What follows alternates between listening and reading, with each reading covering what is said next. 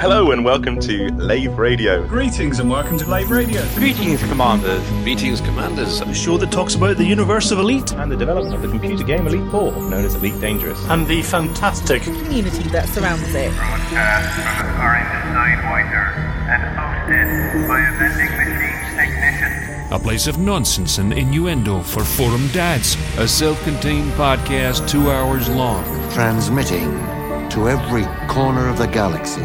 It's even louder than me. The hottest show this side of Dizzo. The name of the place. Lave Radio. Lave Radio. Lave Radio. Lave Radio. Lave Radio.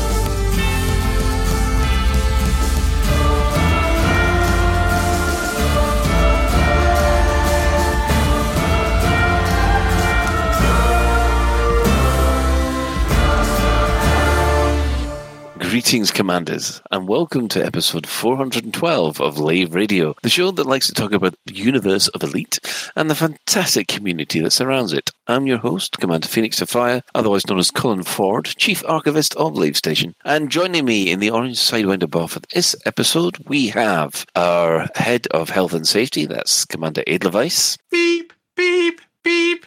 The time sponsored by Accurist is 2033. We also have our Staff Liaison Officer, Commander Psychic. Do people still call the speaking clock? I don't know. I wonder if it still exists. I don't have a landline, so I wouldn't be able to check. I don't have a landline either. I can't check. Alec will have a landline. He's in the Steam Major still. I've got a landline. And that is, of course, our apprentice stunt driver, Commander Alec Turner. Hello, everyone. I still haven't found an amusing way to sign in yet, but I will. I'll need to get a catchphrase. Crashing in like Richard Hammond. Also joining us, bear with me for this one, we have our guest, who is a hacker-in-chief, crew member RFVGYNH. Or maybe I should call him Mixoplislic. Hello, Commander. How do we... Dwight Schrute. There you go. Refugen. I don't know. It's down, up, down on the keyboard. It does sound as if you've had a cat roll on your keyboard, and that's your commander name. That's pretty much it. And if you wish, you can join us live. Ben is heading towards Lave Station as we speak, and I do believe the Chris Mark IV and Commander Ventura are already at Lave Station. But if you can't get to us in-game, you can also join the Twitch chat channel, which you can access through laveradio.com/live. Click on the live chat, or go to twitch.tv/laveradio, or go to Facebook, look up Lave Radio, or Twitter, look up Lave Radio, or even like and subscribe us on YouTube. I'm even doing finger guns as I said that, which is just wrong. Anyway, we will go around the crew and see what they've been up to for the last week or so. So let's hope we've got better news from Commander Psychic. No, nothing. The NHS is incredibly slow. I don't know if we've mentioned this before. The NHS for non-life-threatening situations is incredibly slow, and pains in hands on it, like new pains in hands aren't exactly life-threatening. However, I have an X-ray tomorrow, and I have blood tests on Monday. So maybe in about a month's time, I might have some answers. Who knows? I'm despite all of that, I'm relatively positive. I've been playing a lot of Overwatch, a lot of the new Overwatch. I'm really enjoying it. I know it's pretty divisive for some people, but I've been really enjoying getting back into it and that kind of thing. Still like doing a lot of FPS in my spare time, which feels better for my hand than playing with a hostess does. So I could move to like a fleet-only commander for a little bit, but then it's all of the Apex traveling. And I'm sure you'd appreciate, Colin, all that being in an adder. But yeah, it's a good. Other than that, I haven't really been doing much. We've been looking at kitchen stuff, like house stuff. But nothing super exciting. But I have been doing stuff for Psychic House Your Abysmal, which I'm not gonna spoil, but I'm very excited about that being a thing. Yeah, but that's about it. Just busy, like resting. I think it's only fair that you should rest. Okay, Ben, what have you been up to? Yeah, last week I was away doing family stuff and things like that, and that was all fine and dandy. And then I returned back to reality and got a little prick in one arm, and then I was told they're doing a buy one get one free, and I got a little prick in the other arm as well, by some lovely gentleman offering me both COVID and the flu jab. So yay, I guess. Did your arms work much after that for a day or so? My arms seem to be fine. If I do something stupid like punch myself where I got injected on my COVID arm, then I was like, that hurts. I shouldn't do that. But apart from that, it's fine. That's nice to know. Yeah, I think. Yeah. Otherwise, game wise, been playing some Elite. I was doing some Warzones the other day. Yeah, it turned out well. Yeah, it was good for you and I. Just not so good for not so good for Circadian. Yes, yeah. That was that. Yeah, there was quite a few problems with the with the networking. With the networking.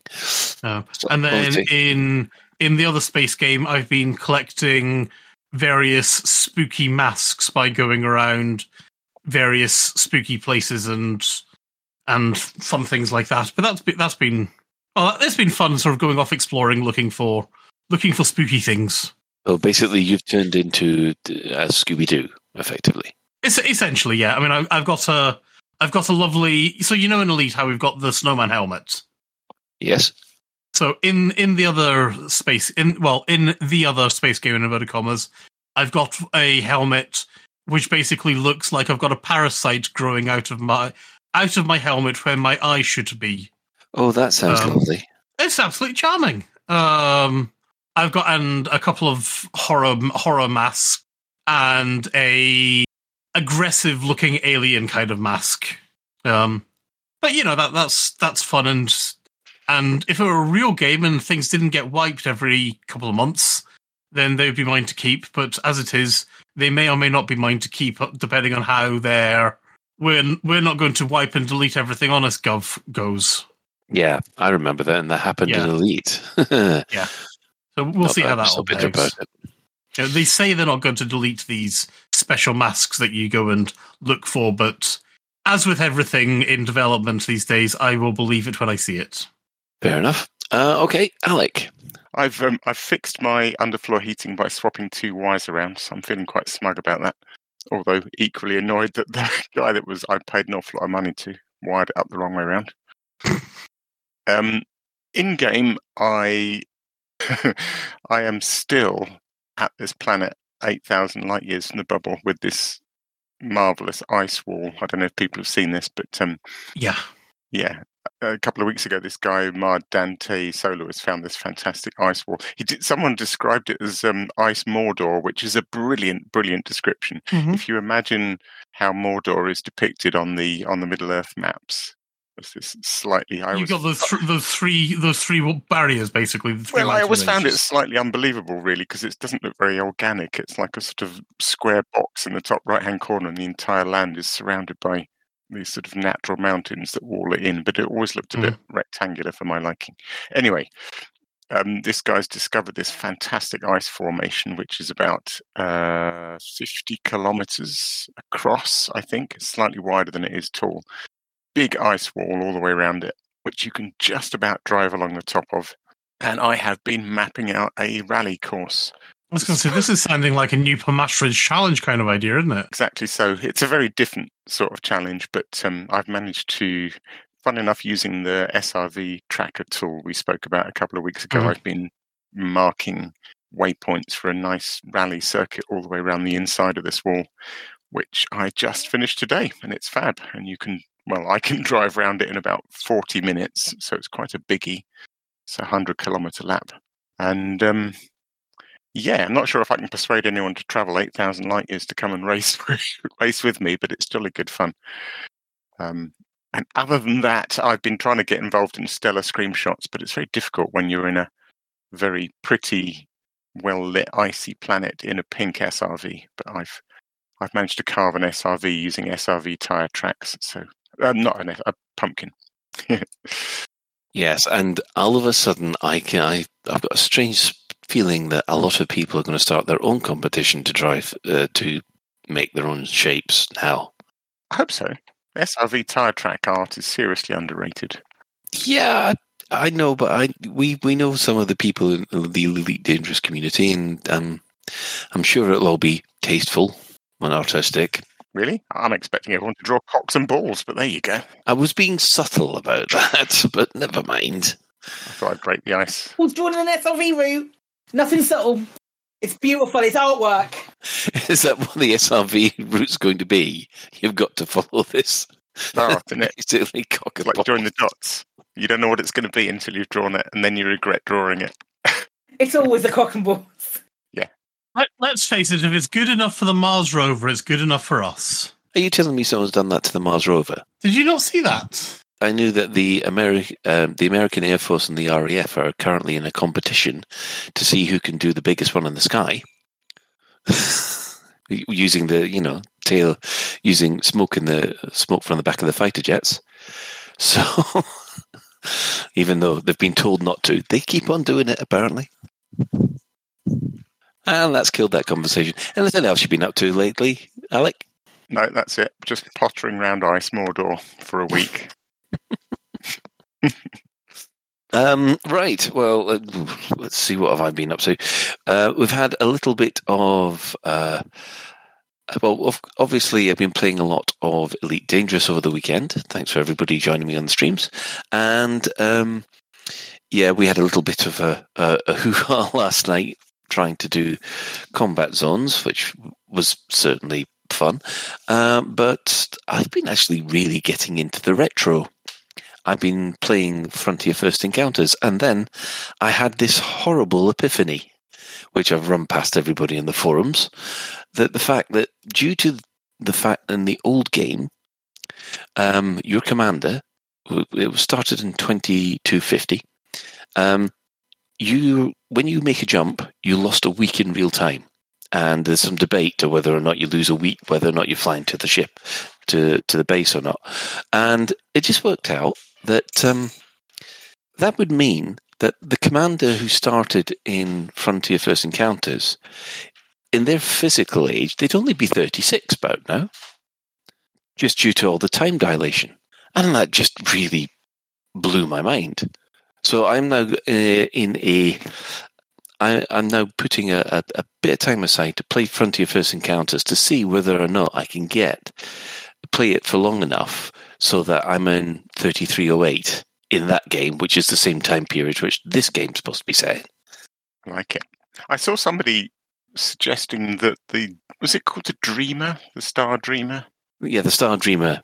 That it only made you feel like time hadn't passed, but that physically it had. Is there any validity to that claim? Well, you see, this is the thing. It was a little bit of it was a bit of jiggery pokery to get there to make sure you weren't there for days waiting for. Was it hand waving? Was there not a proper scientific proof to go with it? There wasn't a proper scientific proof. Some of the unofficial fiction had you basically being put into frozen.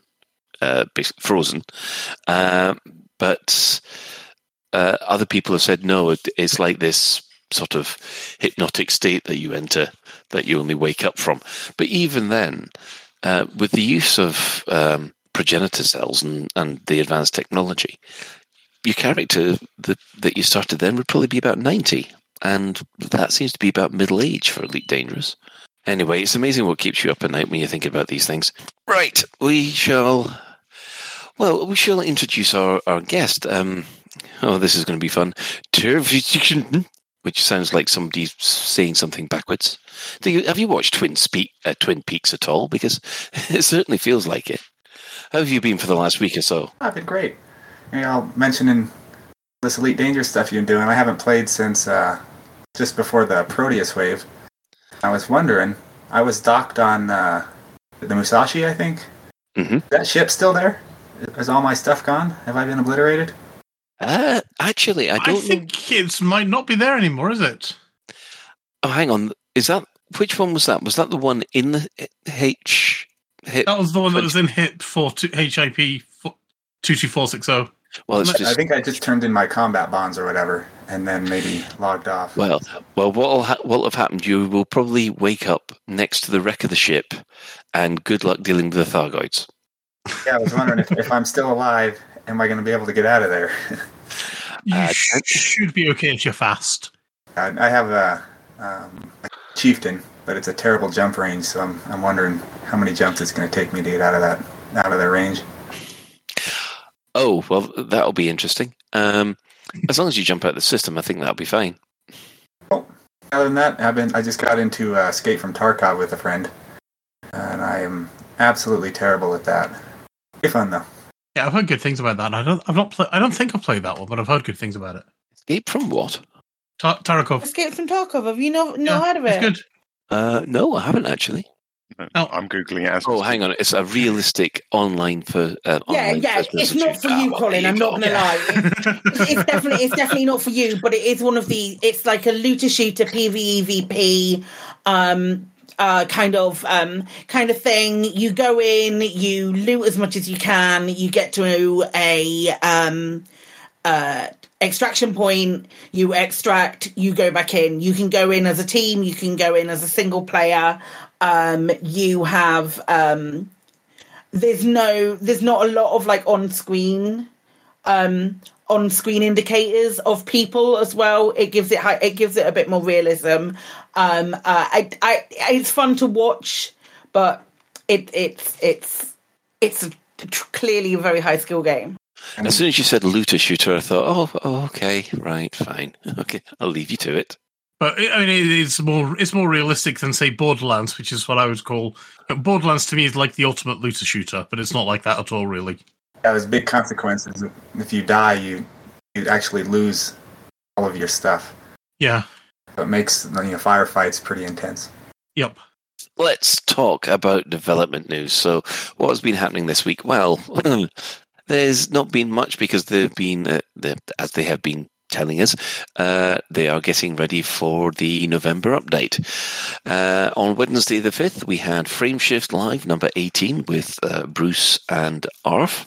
And on top of the usual malarkey, we also had Tom, one of the... what's Tom's title again? Senior designer, I believe. There we go, senior designer. And he was discussing, or basically telling us... It took us through the creation, what was involved with the creation of the the on-foot tutorial, which, I thought it was quite interesting, where, if you decided to go off the beaten track, they'd have people nagging you in your ear to come out and do something else. I found that one quite good. There was the usual stuff about stellar screenshots and, going over the news and, of course, new Twitch drops that they have to repeat all the time. But, it's... I did see the usual complaints about the fact, are you going to play the game now? And I'm there thinking, you lot wanted devs and insight and looking into how the sausage was made, and now that you've got that, you want to go back to the old way? No, I think I prefer this. I really enjoyed it. I thought it was chaos. I thought it was utter chaos until they started Tom's interview, because Tom's interview was clearly pre-recorded and Arthur had nothing to do with it. And Tom's interview, very much like Darren, I could listen to Tom talk about Elite Dangerous for hours. I'm in a very lucky position to say that I have listened to Tom talk and Darren talk about Elite Dangerous for hours, and it is just as they are just as passionate as IRL as they come across on the Frameshift live streams. It's fantastic. What did you think to the Scratch Pad program that he was demonstrating as well? Because there was, I just caught bits of it, and I saw Scratch Pad and basically some coding with some Elite Dangerous ships on it, and I thought, oh, hang on, but I haven't been able to catch up with that bit yet. Yeah, so basically that was like an integration with schools kind of thing, or like a learning thing that they were doing. Please correct me if I'm wrong. Anyone else jump in? But they created this program using assets that somebody else had, like fan made assets of these top down pixelated ships, and of like a very simple side scroller shooty game could be made using those assets and everything. It looked really cool. I tried to teach my son how to program using that thing, but yeah, less said about that attempt, the better. Ben, what did you think to the Discovery Scanner? The Frameshift Lab, rather. I was looking after children at the time. Ah, fair enough. I loved it. Frameshift Live, I really liked it. I thought Tom's interview was brilliant. What I really like about stuff like that is so often I think we, particularly if you get sucked into these worlds of the forums and things, it's so easy to sort of think, oh, why don't they just do this, or why don't they just do that, and all these little things that seem so easy. And to hear Tom talk in such detail about something as relatively simple as a tutorial, let alone the complexities of the actual live game, I just find it a really good reminder of just how much goes into it. Talking about sight lines of things and talking about not revealing the SRV too soon and presenting things in the right order and making sure the panel drops off, and it's just fascinating. And I think it's a really valuable thing for these live streams to do, to just remind us just how much detail is in the game and just how much stuff they have put in the game. And I think it's really important actually to be reminded of these things. Well, I think we'll move on from there to the Discovery Scanner.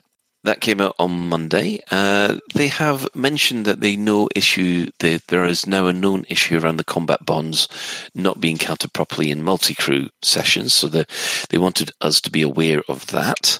They also wanted us to be aware of there'll be a postponement of the very sarcastic Galnet News Roundup that they do. This is mostly due to Paul being away on holiday for the month, and apparently no one can match his wit and biting sarcasm well enough to write the news. Does anyone else find it suspicious that Paul goes on holiday just in the run-up to Halloween? Oh yeah, he has to do his annual pilgrimage to make sure that his phylactery is still in the same place. Okay. But apart from that, there was some talk about the CG, which I guess we could. Has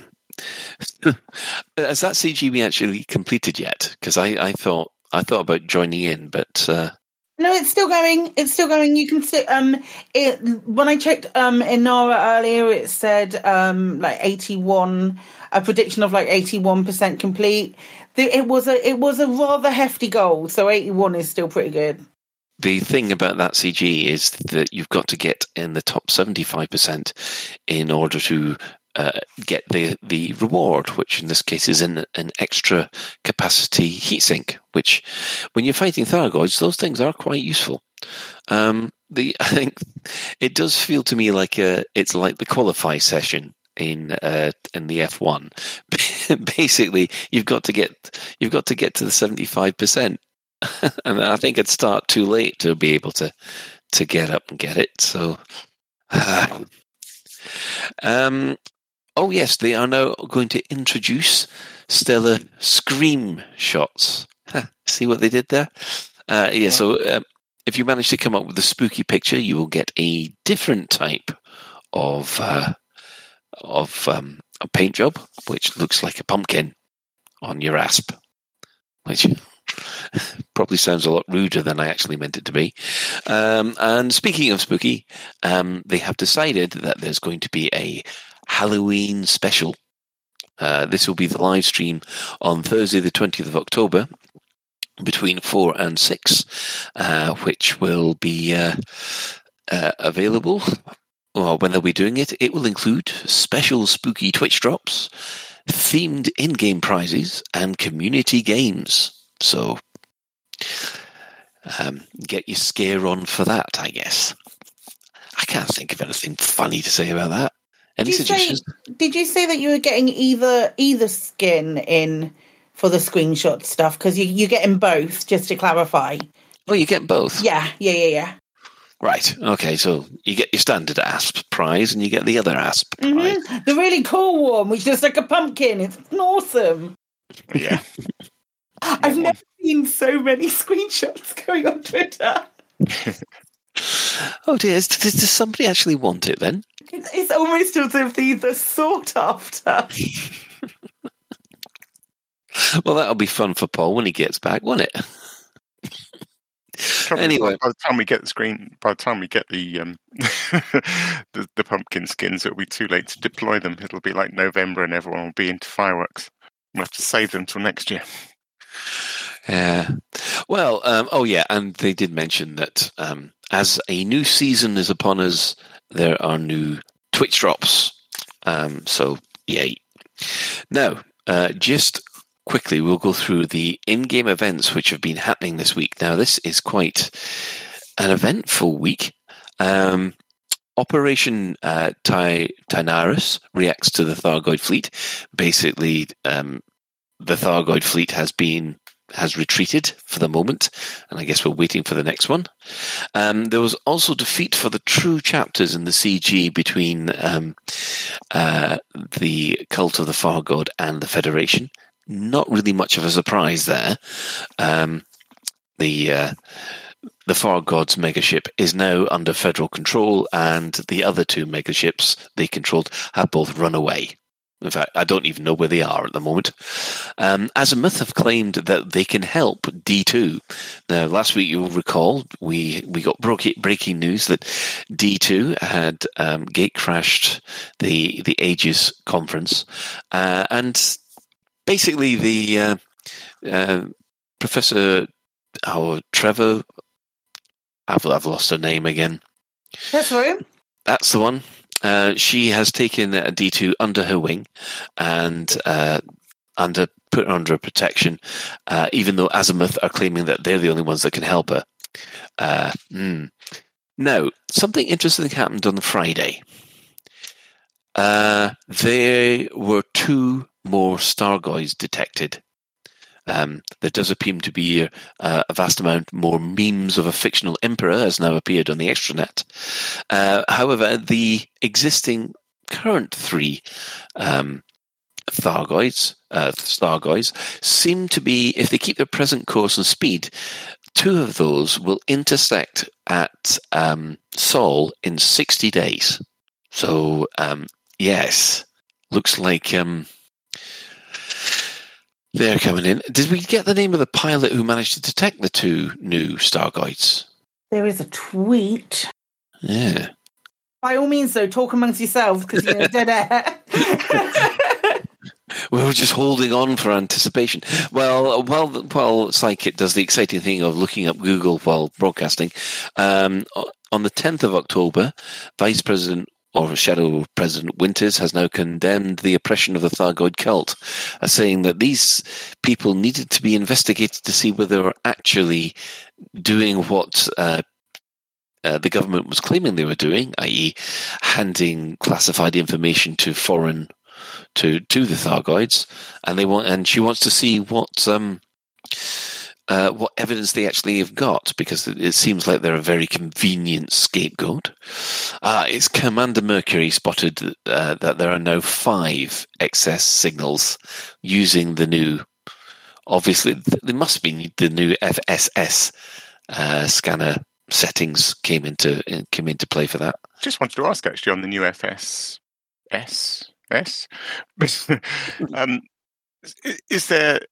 Have there, after a week or so now, have identifiable changes been spotted? Is it? Do people know what the change is? Well, apparently, you can detect the Thargoids from anywhere, these Stargoids from anywhere. And someone's worked out there's actually 5 of them by the fact that he was getting 5 different signals across the FSS. Okay. Do we think they've just kind of boosted it a little bit so it's a bit more noticeable and doesn't sound like there's a key change as such, but maybe it's more noticeable? I've yet to actually investigate how you use the FSS to do this. So it's my homework. Winters had condemned the oppression of the Thargoid cult. She thinks that it's just Hudson taking advantage of a religious group that he can basically oppress and feel good about himself. And finally, today, surprisingly enough, Subject D2 rejected Azimuth's offer for medical assistance. Azimuth have claimed that only they know how to fix her. However, the professor herself has turned around and said, well, actually, she's got extensive wetware cybernetics into her wired into her brain at the moment, and they're investigating that wetware with her permission, D2's permission. So we'll have to wait and see how that turns out. So that's quite an interesting week. Psyche, have you got any thoughts on what's been happening? I really enjoyed today's. Today's was really cool. There's like really. It's not super subtle because we pick up on stuff now, especially with Galnet. We pour through these and try and pick up like little bits and pieces, but it's really, really telling in the language that Tessera uses when talking about Sojourner, then the opinions of I want to say Reidenbacher or Tordenbach, one of the two, the Azimuth lad who's next on my list. He will constantly Torben Raidmaker or Rademacher, whatever way you want to pronounce it.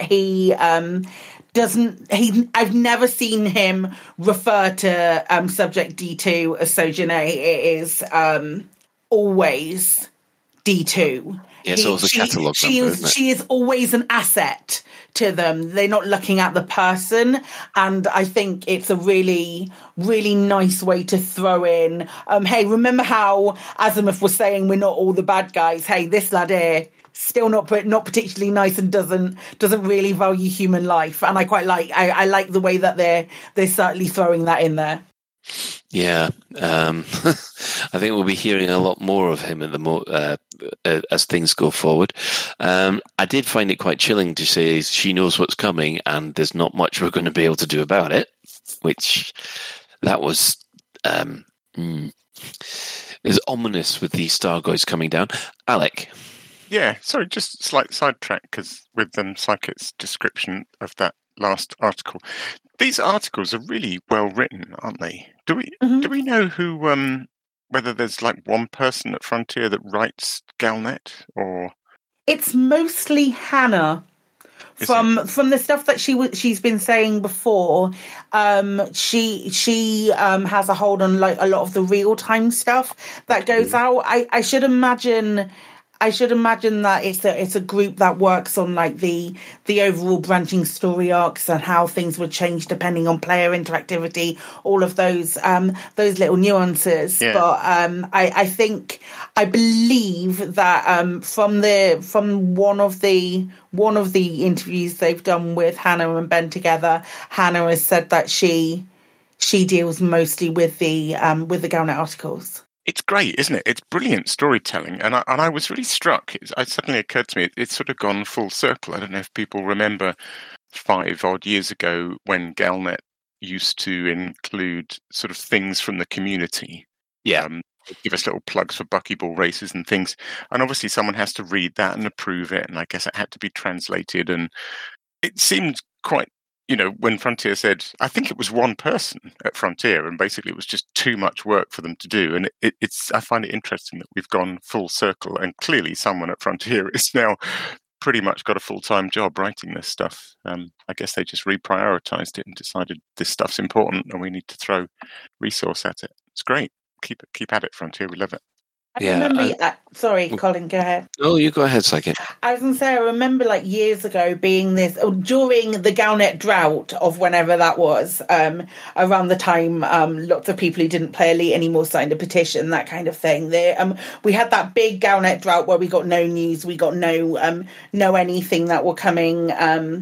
That was coming CGs through. No CGs, like nothing like that, and we had to make our own entertainment, and that nonsense happened. We did I remember people being in my streams and going, "Oh, I really miss Galnet," and me going, "Yeah, no, I'm not that bothered about it. I'm not. I can't really see it." I remember you saying that. If it comes back, I'm not that asked about it. I don't think it's going to be exciting. And oh my god, how happily wrong have I been about that?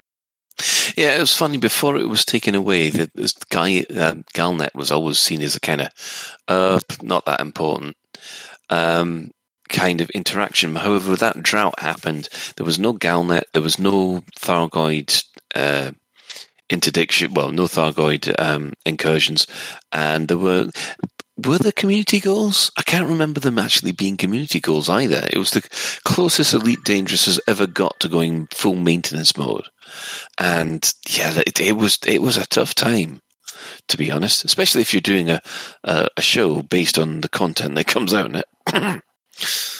Not mentioning anybody there. Yeah. Well, on top of that, we will then move on because it is that time of the week again. Store alert!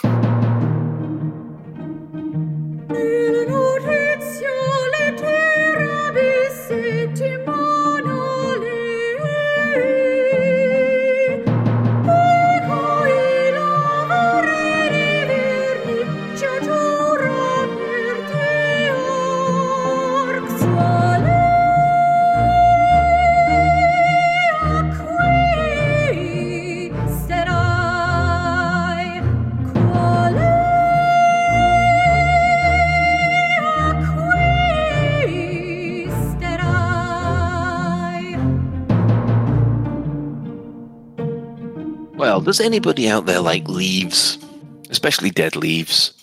Well, yes, I like autumn. Yes, well, we now have 3 skins that reflects the season. We've got Autumn Amber, Autumn Garnet, and Autumn, oh goodness, Carnelian? Yep, you're right. Was I? Wow. Hey, listen to that. That's the first one I've tried first and got right worst. Carnelian skins for the Anaconda, Asp, and Cobra. I must admit, I'm not that happy with. I'm not a fan of the amber ones, but I must admit, I do like the garnet ones. Anybody else? Which one's the garnet one? I just think they're beautiful. The garnet one is the one on the Anaconda and the pictures. That's lovely. I like that. Yeah. So it'd be the ready one. The ready one. That would be the Carnelian. You know, the one with the autumnal colours, that one's really nice. I really like that one. So yeah, they're available in the store at the moment. Are these what are the new ones that they're giving away with the Twitch drops? They're very similar but slightly different colours. Okay. Okay. As per usual, they're like the same as before. Is that like getting a golden asp with a next to it a gold asp? And a goldish asp. Yeah, looking very. They're looking very nice, actually. I am tempted with maybe one of them, but yeah. So I think moving on from the store alert, what we'll do is we will take our usual ad break and then come back with our main discussion topics. Lave Radio, transmitting to every corner of the galaxy. We all know what it's like. You're busy managing your settlement when suddenly the alarms go off. Oh no, not again. That's right. A commander with a Federation naval rank of Admiral, an Imperial King no less, has landed in a ship worth over 100 million credits and is killing all your staff, while they look around for a 10 credit adhesive to glue an upgraded scope to their 100,000 credit assault rifle. They fly away with their super glue and you're left with a problem. How are you going to get your agricultural plant back up and running? How am I going to get my plant up and running? How are you going to find staff at short notice? How am I going to find staff at short notice? How are you going to deal with all those bodies? There's bodies everywhere. And they've stained the carpet. Wonder no longer. Call Aries Crime Scene Cleanup Services. Hello, I'm Harry from Harry's Mine. After a sudden increase in robberies and murders by commanders since 3307, I've gained valuable expertise in cleaning up bodies, recruiting new staff and restocking stationary lockers. Now you can benefit from my experience by signing up to our Crime Scene Cleanup Service subscription plan.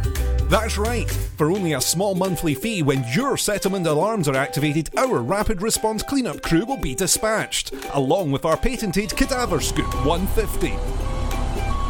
The Cadaver Scoop 150 can be mounted to surface reconnaissance vehicles and skimmers to make tidying up your settlement a breeze. Wow, the bodies are gone. Our recruitment team has potential new employees on standby across the galaxy, ready to fill your vacant roles in security, logistics, administration, processing, and more. My plant's operational again. Thanks, Aries Crime Scenes Cleanup Services. Aries Crime Scene Cleanup Services. We'll have your settlement as good as new before the next ship arrives. Cadaver Scoop 150 disposal bags sold separately. Are you thinking of suing over missold Python protection insurance? Had an accident in an airlock or slipped in a space station cargo bay and thinking of suing for compensation? Well, don't.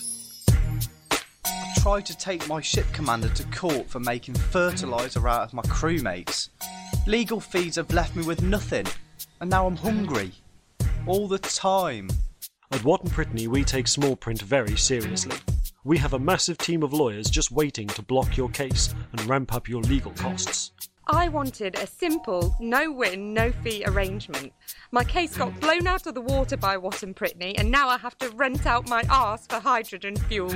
At Watton Brittany, we have a saying, if you don't want a beating, stay out of our court. I was savaged by a wild creature whilst fixing a vending machine.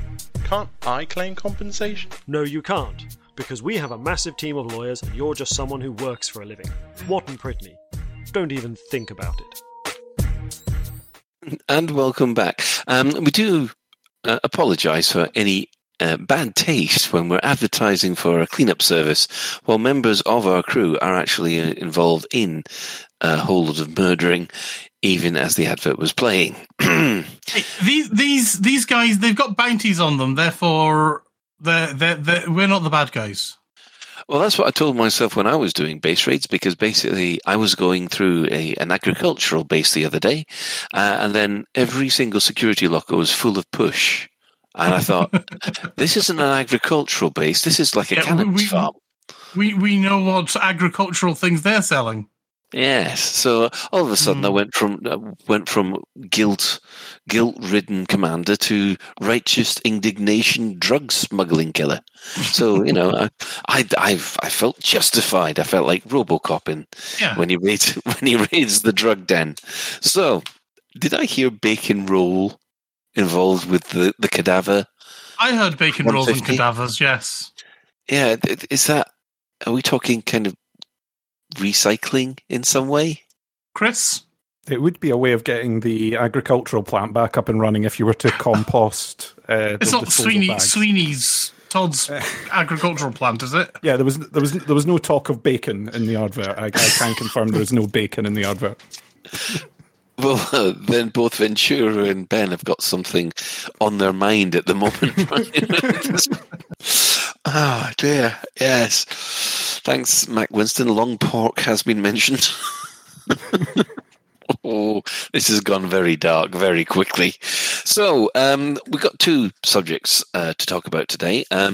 Obviously, the main reason we have Commander Dwight on the podcast today is to talk a bit about his mini launcher, basically, effectively what it does, and how you can set it up to take advantage of its facilities. Now, the one thing that we should say about this, we'll preface prefix it before we go into it.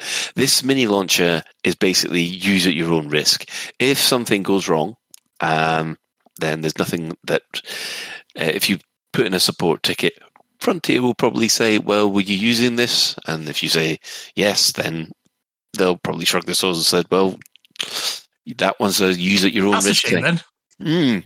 So yeah, that's something to be aware of when we discuss this. So, Commander Dwight, welcome again. Yeah, thanks for having me. Yeah, and just to add on to that, there's if you go to the GitHub page, there's an issues tab and a discussions tab. So if you do run into issues, don't open a support ticket with Frontier. Just do it on GitHub, and I can deal with the fallout of the poor code I've written. So, just quickly take us through what the mini ED launcher does. Yeah, so it was born out of long startup times with the the vanilla launcher. I think it was extra slow. I'm a Linux user. That's my daily driver. I game on Linux, and I think it was extra slow on Linux. So I kind of just decided, well, this thing can't do too much.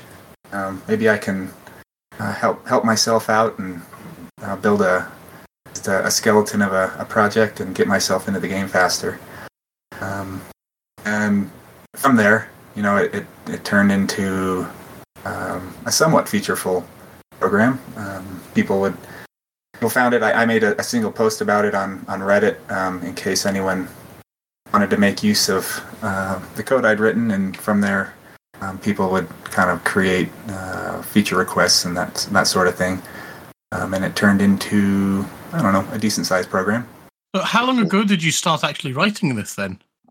I want to say it's been around for at least 2020, maybe right before the pandemic started. I started working on it. Okay. And then during the pandemic, I had plenty of time to hack away at it. Yeah. So, yeah, I'm guessing you're a coder by day or something like that as well. Yep. That's the day job. Are you using the unofficial hack to get Elite Dangerous running on Linux then? So I just play it through Steam. Steam. Oh, right. Has what's called Proton, and it's a compatibility layer that allows me to basically run any game, any Windows game I want, except for the ones that have anti-cheat. Excellent. So, I wanted to keep talking. Well, can we talk about Odyssey and things like that on Linux? Because I'm interested about that, things if we sort of segue into that. Is that okay, Colin? Yeah, it's fine.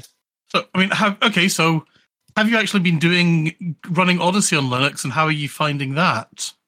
Actually, I haven't. I don't own Odyssey. I tested out Horizons 4.0, which is all the Odyssey game files. Just to see what sort of frame rate I got. But I haven't actually looked into it. You've not taken the jump over to Odyssey, right? How do you? Because from what I understand about Proton, what's the differences between Proton and Wine then? It's essentially a fork of Wine with Valve's special touch on it. Just game specific tweaks to make things run well. That's how I imagine the Steam Deck has been in planning for a long time, and for them to get that to work, they had to make sure the games run right. So it's Wine with little sugar on top. Right, because it's something. Yeah, I would like to be a Linux person. I'd like to be anything but a Windows person, basically. But after realizing that my Mac or my Linux box was just spending 90% of its time booted into Windows, I kind of gave up the ghost. But I would love to do all of my gaming. I'd love to be able to run Linux as a daily driver for gaming. So for the most part, all games work really well. Sometimes there's a few tweaks you have to do. There's a site called protondb.com. You just look up your game, and it's a community-driven site. What works for people? As with all things Linux. Right. Yeah. But yeah, it's kind of hard to make that jump. You stick with one OS, for however long, that's how you learn to use computers. And then I want to try something else, and it's quite a bit different. It takes a large amount of effort and just to stick it out and kind of just get used to something different, even if it all works perfect. So do you want to talk to us a little bit about the development then of Mini-D Launcher? So obviously you did it as a way of the real Elite Launcher is basically it's a web page, well, a series of web pages wrapped around links and some kind of updating system. Yeah, exactly. I'm guessing. So it's got an embedded web browser in it. Yeah, and I'm assuming that and loading up all that is what was taking. It's an extra layer of stuff I do not need to do when you're already pushing your system a little bit more than maybe you should have to. Yeah, exactly. And it and hence your original impetus. It uses a really old version of Internet Explorer as well. So. Oh, geez. Yeah, it's an extra layer, like you said. And then on top of that, there's a few things to interact with the file system to make sure your game files are up to date and that sort of thing. But on my end, I actually, there were two reasons I started this. It was to make my life easier playing Elite, but I also wanted to learn a new programming language. So what language is it written in then?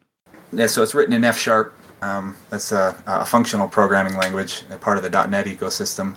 The vanilla launcher is written in C#, so not way different than the vanilla launcher, but so I kind of killed two birds with one stone there. And that's also why any is F# is that related to Fortran or is it something else? No, it's completely different. It's actually based on a programming language called OCaml, which is pretty old, but. Okay. Yeah. So any F# developers out there listening to this, you look at the code and you might scream. Shout out to them. That's because it was all brand new to me at the time. Yeah. As with all of these things, it's like, oh, please don't look at the code that I wrote ages ago. Right. Exactly. Yeah, I hear that.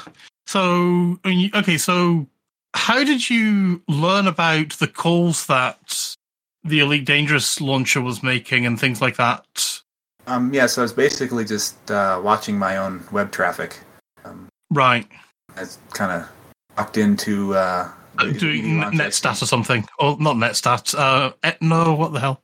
There's a couple of tools called like Wireshark and Man in the Middle. Yeah, Wireshark. That's the one I'm thinking about. Yeah, so it doesn't make that many API calls, so it wasn't that difficult. I get relatively easy to. Kind of duplicate what they were doing there, and that plus just a lot of trial and error. So I mean, yeah. Like I said, it started out super basic, just for my needs. Just Steam only. Didn't care about any game updates or anything like that, and I just wanted to get into the game quicker. Yeah, and now obviously you're doing updates, for example, and things like that. Yeah, with actually the help of the community. Yeah. There's different licenses for the game. There's a Frontier specific license, if you buy it through the Frontier store. And then after, I think it was like April 2019 maybe, if you buy it through Steam, it was a Steam only license. But before that, you bought it on Steam, you got a Frontier license and a Steam key. So the community kind of helped out with that, because I only have the Steam license. So I kind of provided maybe a little instruction on how to watch their own web traffic, and then were able to fill in any gaps that I had. I know that. I'm sorry, I'm just getting sidetracked by chats coming in through our Discord, but it's nothing. So I was wondering if you were. Yeah. If you were. I'm just curious about. I mean, maybe I'm jumping the gun a bit, but about the ability to launch effectively Horizons 4.0, I suppose, or instance with Horizons 4.0. Was that a deliberate feature, or was that just a happy coincidence that it turned out that's what it did? So that was a deliberate feature. I actually had no idea about it until someone created an issue saying, "Oh, it's actually the actual game client, Elite Dangerous 64.exe." Supports launching Horizons 4.0 if you own Odyssey, if you just pass in this single parameter. And it turns out that parameter comes from an API call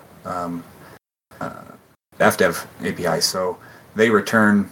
So basically, what happens is it makes a call to see what authorized purchases you have, and it returns bits of information about that, including things like what directory the game files exist in, and the title that should show up in the launcher. And one of those is called server args. So when you make that call, it returns a JSON object, and it includes that season 2 argument. The code I had already written already handled that server args property piece of data.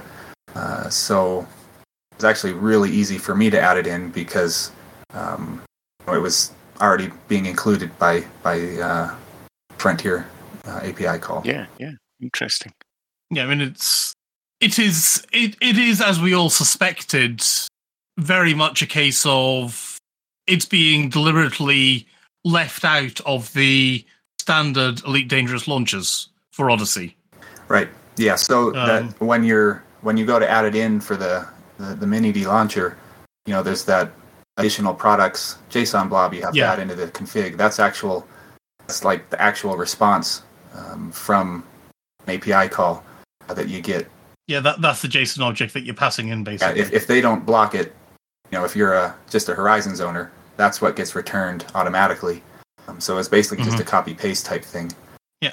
Have you... you were talking about licensing, and I know obviously you're talking about, this is stuff that I have licenses for, but have you had any feedback one way or the other about licensing in terms of service and things like that using Mini-D launcher, regardless of using it to bypass this whole Odyssey users can't use EDH4?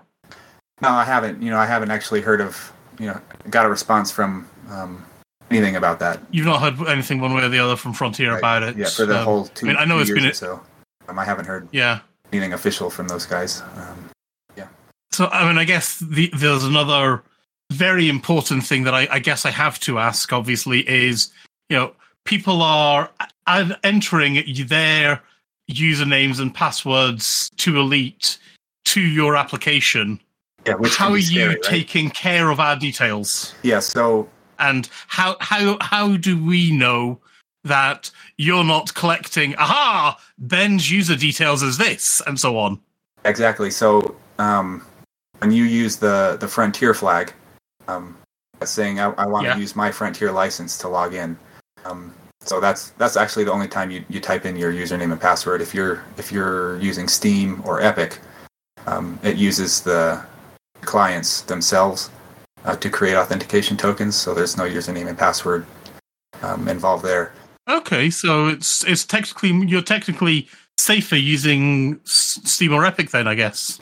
Yeah, it works the exact same for the vanilla launcher. So if it detects you're using Steam or Epic, it'll use the provided APIs for that. But if it detects you want to use a Frontier license, it'll ask for your username, ask for your password, and then what happens is on Windows, it uses what's a Windows API called DP API. I don't actually know what that stands for, but it's just a way to encrypt data on your machine. You'll find in your app data folder there's a .cred file, credential, and inside that there's a few lines, which is machine token, your password, and I think your username. It's been a while since I looked at that, but all that stuff's encrypted on Windows the exact same way the vanilla launcher does it. And then on Linux, what it does is it doesn't encrypt it, but it sets it to user only, user read only. So it's only accessible to the user that created it and the root user. In which case, if someone gets root access to your machine, they can access you whatever. Kind of anyway. So then you have to trust that the binaries that I've provided are the same ones that are built from the code that you can read. So there's a little bit of trust there. You have to trust that I'm not doing something crazy with those, just like you have to trust that Frontier is handling your info properly. Safely and securely, yeah. And then the alternative to that is you can download the code and compile it yourself. actually instructions in the README for that, but I imagine that's a little too far for most users. Probably, yes. Yeah. So, I mean, obviously you've been running this quite happily for quite a while, and it's only recently, with the advent of Horizons 4 coming into being, that it's gained notoriety, I suppose is the way I would say it. Yeah, exactly. I've never... Yeah. I say that. Yeah, there were links in the official forums, and GitHub provides super rudimentary analytics on how people arrive to your repository, and I could just see that there was a big spike in traffic from the Elite forums. Yeah, I mean, there's obviously a demand. Yeah. Why would you say that demand exists? I have to imagine some people are just upset with how things were handled. Whether it's the right way or the wrong way, people have their ideas and stick to them, and if they think someone should have done something one way, or there's a way to circumvent that, they're going to do it. Yeah, I can see the benefit of running 3.8, for example. I can see the benefit for I can see the benefit for a Odyssey user running 3.8 if their PC struggles with Odyssey. And I can see, obviously, why a 3.8, a Horizons user would want to run 3.8, again, if their PC is struggling. Can any of you guys think why the thing I don't understand is, why would a Horizons and an Odyssey user want to gather in Odyssey rather than Horizons? So I know from my experience, I have a buddy that has Odyssey, and I don't have it. So for us to instance together, he either has to drop down to my 3.8 version, and he honestly prefers the graphics and the UI of Odyssey, and kind of he's gotten used to the new UI, as it were. Right. And at the time when we were playing together, I think there was an issue with keybinds getting reset when you went from Odyssey to Horizons or something like that. I don't remember what he was complaining about, but that was also a problem for him. So I have to imagine being able to instance together with people who prefer Odyssey. Now they can do that. Yeah, you've given them the option. Alec, you were wanting to say something? I was just going to say, I thought the main reason why. So if there's an Odyssey player and a Horizons player, and they want to play together, like you said, they could play 3.8. I think the obvious reason that they would want to play in Horizons 4.0. I guess we haven't exactly seen specifics of this. I mean, but if they want to partake in some of the new story content together, I mean, I guess the CGs, that doesn't quite work, because you can still, I'm assuming, run the latest CGs in 3.8. But if, for example, when these Stargoids show up, if there's non-Odyssey content that you can do in Horizons 4.0, that would be an example. Or if you just wanted to go to HIP 22460 and enjoy some aggressive Thargoid space combat together, then again, that's the sort of thing you can only do in Horizons 4.0. So that seems the obvious use case to me, is to, play with a Horizons player, but in the version of the game where the story is still being, carried forward. Yeah, I mean, there is obviously a demand for this, which is, people want to play together with the new content. I do feel maybe Frontier might be better off using a bigger carrot instead of a stick to stop people doing that, to try and get people to buy into Odyssey. I mean, I'm hoping that the November update, everybody's just going to go, oh, that's fantastic, SOD 4.0, I want to upgrade to Odyssey. I guess, but if they just want people to buy Odyssey, I almost don't understand why they released Horizons 4.0 at all. I mean, to let people who have Horizons, didn't know whether or not their PC would be able to run it, give them the opportunities to try and running some of there's a lot of new software on Planetary Tech and on just like driving around in a Scorpion, for example, in Horizons, or in Odyssey, that it a Horizons player trying 4.0 would have access to. Yeah, I guess so. I mean, on the benchmark sort of thing of testing it, I've seen a lot of people say that actually what really stresses Odyssey is the on-foot stuff, which you can't do in Horizons 4.0. Which you're obviously you can't do in 4.0 Yeah, anyway. so I don't know how valid a Can you access the Odyssey bases in 4.0? Settlements, you mean? Yeah. Well, the places that Chris and I are going to shoot people. Can you? What happens if you go to them in 4.0? Do you know? I don't know. I assume you can land at them. I assume you can get out in your shiny new Scorpion and drive around. Can you see people? Can you shoot? You wouldn't be able to see people or shoot people because that's the PEGI difference. Yeah, you're right. So are they abandoned? A settlement? I imagine they're as abandoned as planetary bases are. Yeah, because obviously, you go to a planet, you go to the Horizons planetary bases, and you've got some skimmers flying around, but nothing else, do you? Yeah, of course. No, you're right. Interesting. It'd be interesting to see what everybody, the Horizons 4.0 players think of the way the points of interest on planets are created now, because that I must admit that UI and the UI. The new galaxy map and system map UIs, that does take a little bit of getting used to. But definitely the thing a learning process. Yeah, the thing is that what I've found is that once I'm used to it, I've now got a problem going back to 3.8, which is a problem because when I want to play power play with other members of the community, that means I've got to drop down to 3.8, and it's relearning. I know it's only just a small UI, but it is a bit of a pain to sort of go, I forgot it works in this way in this version and vice versa. Yes, Colin? I'm sorry. Ben, do you want to carry on? I was going to say, you earned into something. Are you earning into something, or are you... No, I'm basically caught. Okay, you're trapped. Yes.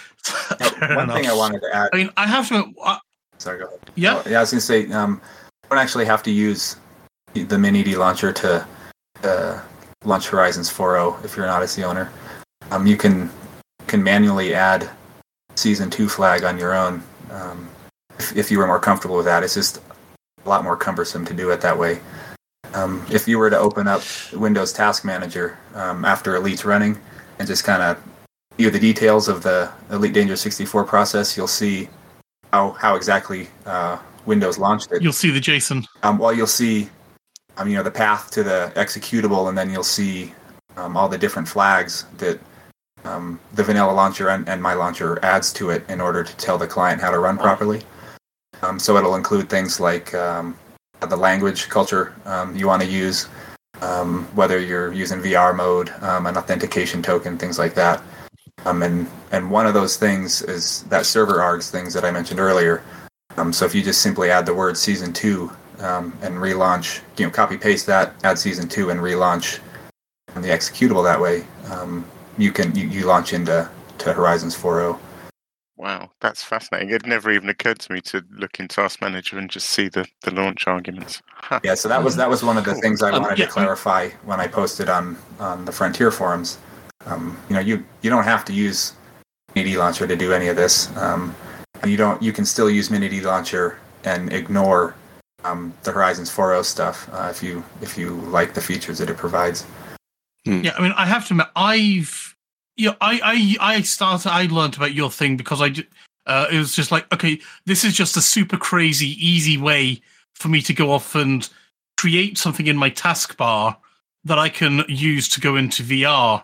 And it's just so much easier, just like, okay, select, and it's like, okay, I want to select Ben's main commander, and I want to play Odyssey in VR.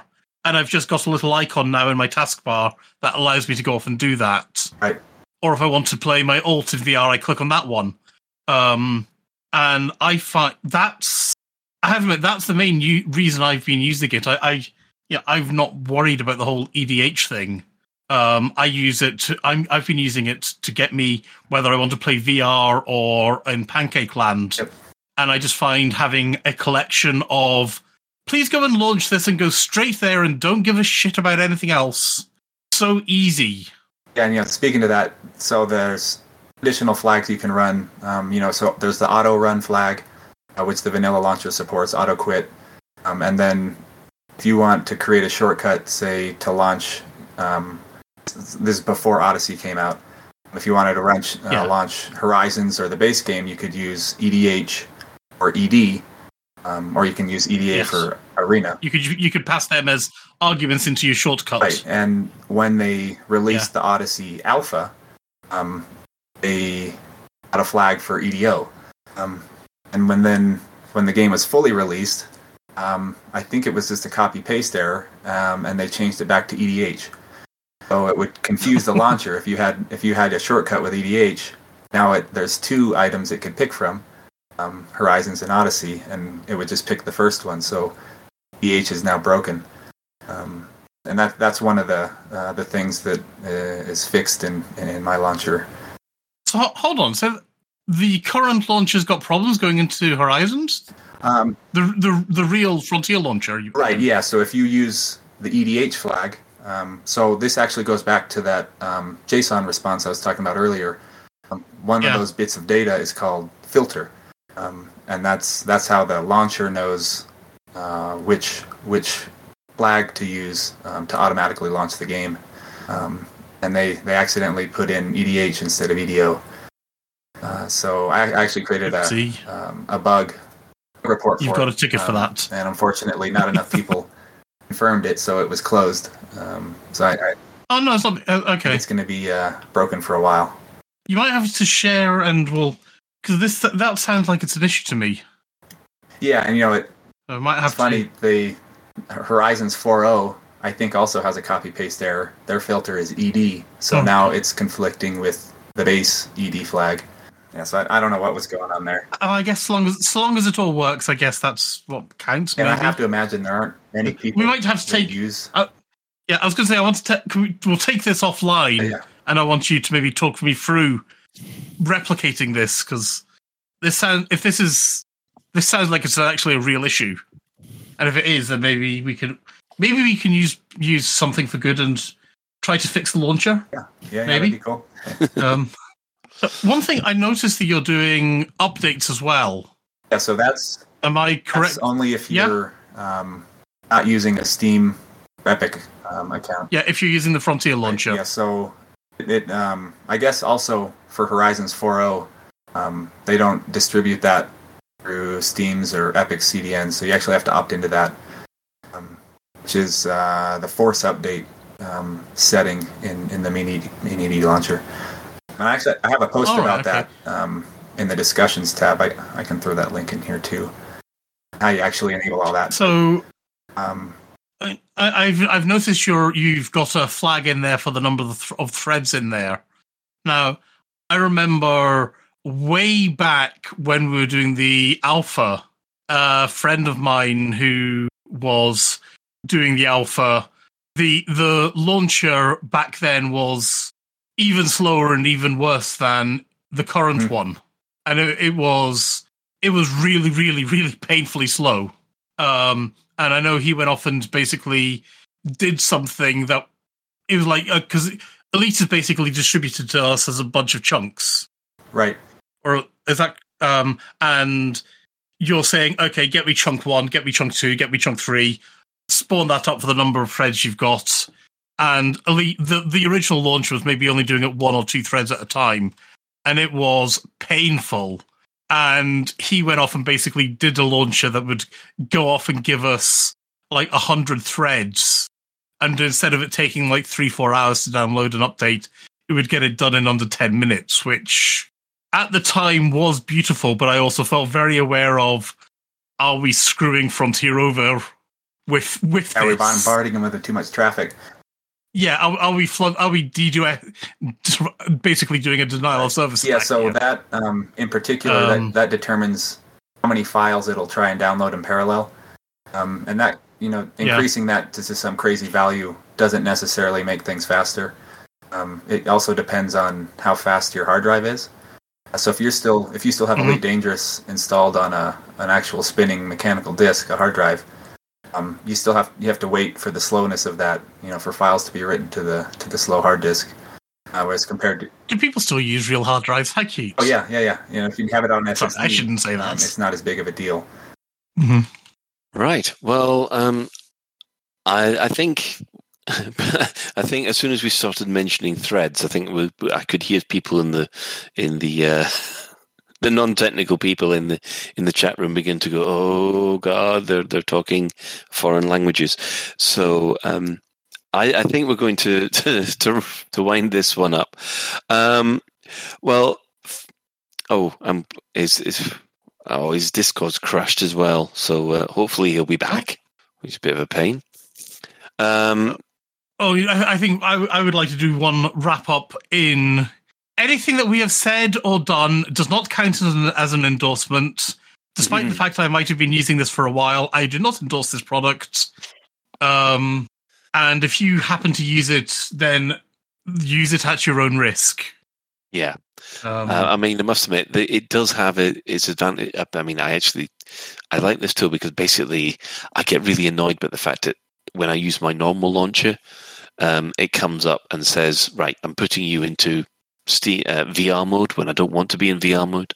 So obviously the /no VR is a blooming godsend. But again, it is one of these things which is a use at your own risk. So if you have issues, don't send them to Frontier. Send them to me. I will also add, can I just add really quickly on the back end of this, just very, very, very quickly, that I have, like, during this conversation, obviously, as someone who is very, very particular about who we platform and what we platform and all of those sort of, like, forward-facing things, you knew that while this was going on, I was obviously going to be reaching out to some people from Frontier, and I was just getting confirmation from them that just to confirm and double down that this is very, very much not an official thing and not supported by Frontier at all. They're aware of it, but they've got nothing to say on it at the matter. There we go. Yeah. So, yeah. So I would like to thank Dwight for turning up. It's been fascinating. I always think that programming in Linux is a bit of a dark art, and so my hat is off to you, sir. Yeah. I appreciate you guys for having me on here. I actually had no idea this sort of thing existed in the Elite community. Pretty cool. You guys do these things, however often you do them, every week or so. That's pretty cool. Every week. This is episode 100 and 412, isn't it? Yes, 400. Yeah. 9 years of my life gone. I just think that, and you're not getting it back. The game, has awesome stuff and some stuff you wish it had, but I have to say that the community around Elite really provides a lot. I think it's pretty unique for all the games out there. Yeah. I think it's one of the most unique gaming experiences where you have organizations like the Fuel Rats and the Hull Seals and I don't think there's any other game that would generate communities like this game seems to. No, Elite does have. It's got great community stuff. Always has. Okay. We are going to move on from there. We can actually finish off our discussion about the old ships in Elite Dangerous, because there's not that many of them left. We managed to get all the way through to the Panther Clipper last week, and let's just say this way about the Panther Clipper: everybody wanted that one in. I wasn't just hearing things; everybody wanted that one in, didn't they? Yes. Quite apparently, yes. Yeah. Oh, but we never asked Ben. Ben, the one universal ship that everybody wanted was the Panther Clipper. What did you have any memories of it? Oh no, because I still didn't play Frontier or Frontier First Encounters, although I am obviously aware of it. Well, that was helpful, right? But, like you guys said in last week's show, my God, I have always wanted the Panther Clipper in. I want the game to support larger than DocMax ships, and I want the game to encourage ships without frameshift drives to deal with that kind of thing. So I am all for those little shuttles and things like that we were on about last week. Colin? Right. Okay. Well, we've got about less than about 10, but we'll just see how this goes.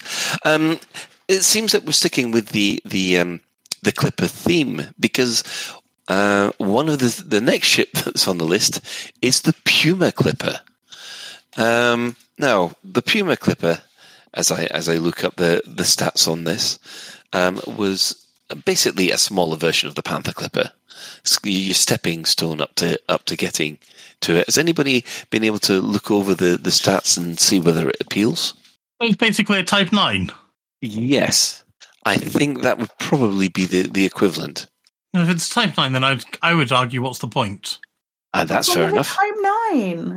I've used one before. A Type 9. No, that's what I mean. If it's a Type 9, why do we need another Type 9? Bants. Top Bants. That'll do. Actually, looking at what it can carry, it could probably carry twice what's in the Type 9. And, yeah. So basically, the Panther Clipper wouldn't be able to fit through the slot, but the Puma Clipper might. I don't know. It depends on whether or not... I mean, you guys didn't really want the boa in it before, so, maybe I think the Type 9's enough.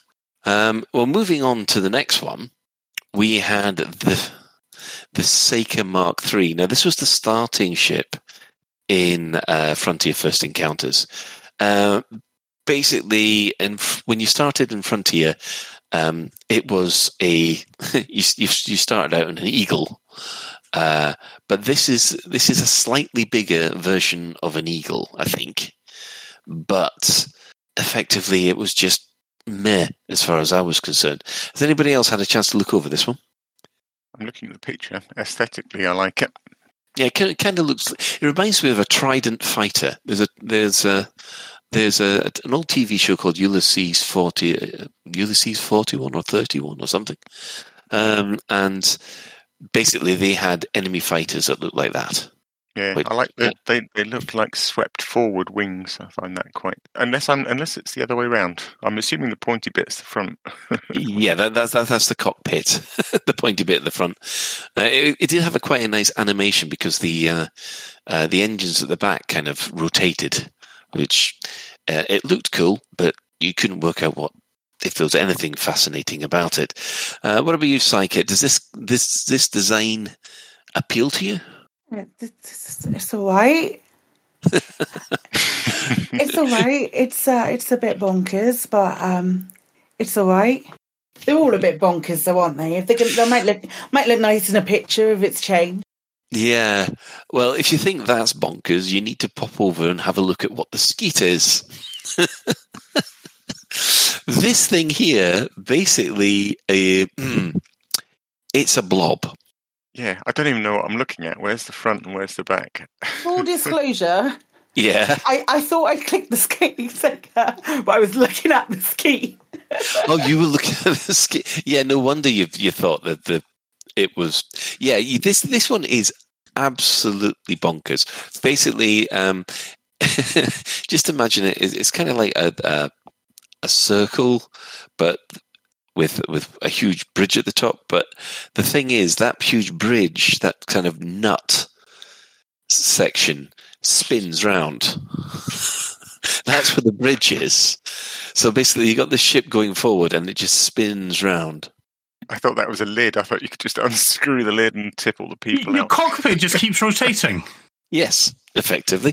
Just think of it like the rotating sections in Babylon 5. Yes, but that's like the rotating sections in B5 make sense because they're going vertically and you're still on this. Unless you're flying up the way, this makes no sense. Because you're like, I'm facing forwards, now I'm facing to the side, now I'm facing backwards, even though we're flying that way. All right, it flies itself. It's fine. It's not a problem. You don't even need to look where you're going. It's perfectly fine. This is my headcanon right now. That's hilarious. It'd be like trying to drive the post office tower down Oxford Street. That's exactly it. Well, sitting in the rotating restaurant. As far as I'm concerned, I'm looking at that and thinking, yes, I like the rotating sections, but you're going the wrong way. Yeah, it makes sense having the rotating section like that in the Imperial capital ship. Yeah. Because that's only for the guests and the passenger sections. The actual working gubbins of the ship are still in 0G. This is just weird. You prefer the Rosinante way of creating gravity by just having everybody flying at 1G. Or 1/3 of a G, but yeah. Sorry. I want to put chips in the game, but I think that's a step too far, even for me to ski. Yeah. Yeah, that's just bizarre. Yeah. Next up, we have the Spar. Now, the Spar just looks effectively like the Federal Fighter. Oh, it's like an Eagle. Okay. No, you're right. It's the SLF. It's an SLF, isn't it? It looks to me like a version of someone's managed to put a hyperdrive on the F-63. I don't think we need this. I think the F-63 is fine. What about you guys? Yeah, we don't need another fighter that looks exactly the same as the previous fighter. I'm down for more fighters. I just want to clarify that point, but not one which looks exactly the same as the other one. Let's vary it up a little bit, eh? Yeah. On the subject of varying it up a bit, there's a Tyracel? I can't even pronounce it properly. It is the only thing that it says about this in the description is it's the swan of the space lanes, brackets, a very elegant craft. And I look at it and I think that's about as elegant as the verruca on my foot. Yeah. No, if it was a Gutamaya Imperial ship that has been claimed to be the swan of the spaceways, I can understand it. But unfortunately, I don't think Gutamaya even looked at it. In fact, I'm trying to work out which way up it is. It's not a very flattering image. No. Apparently, the TSL is the male hawk, especially peregrine or goshawk. There you go. Type of bird. Well, they're sticking with their bird things then, at least. Yeah. Yeah, that's.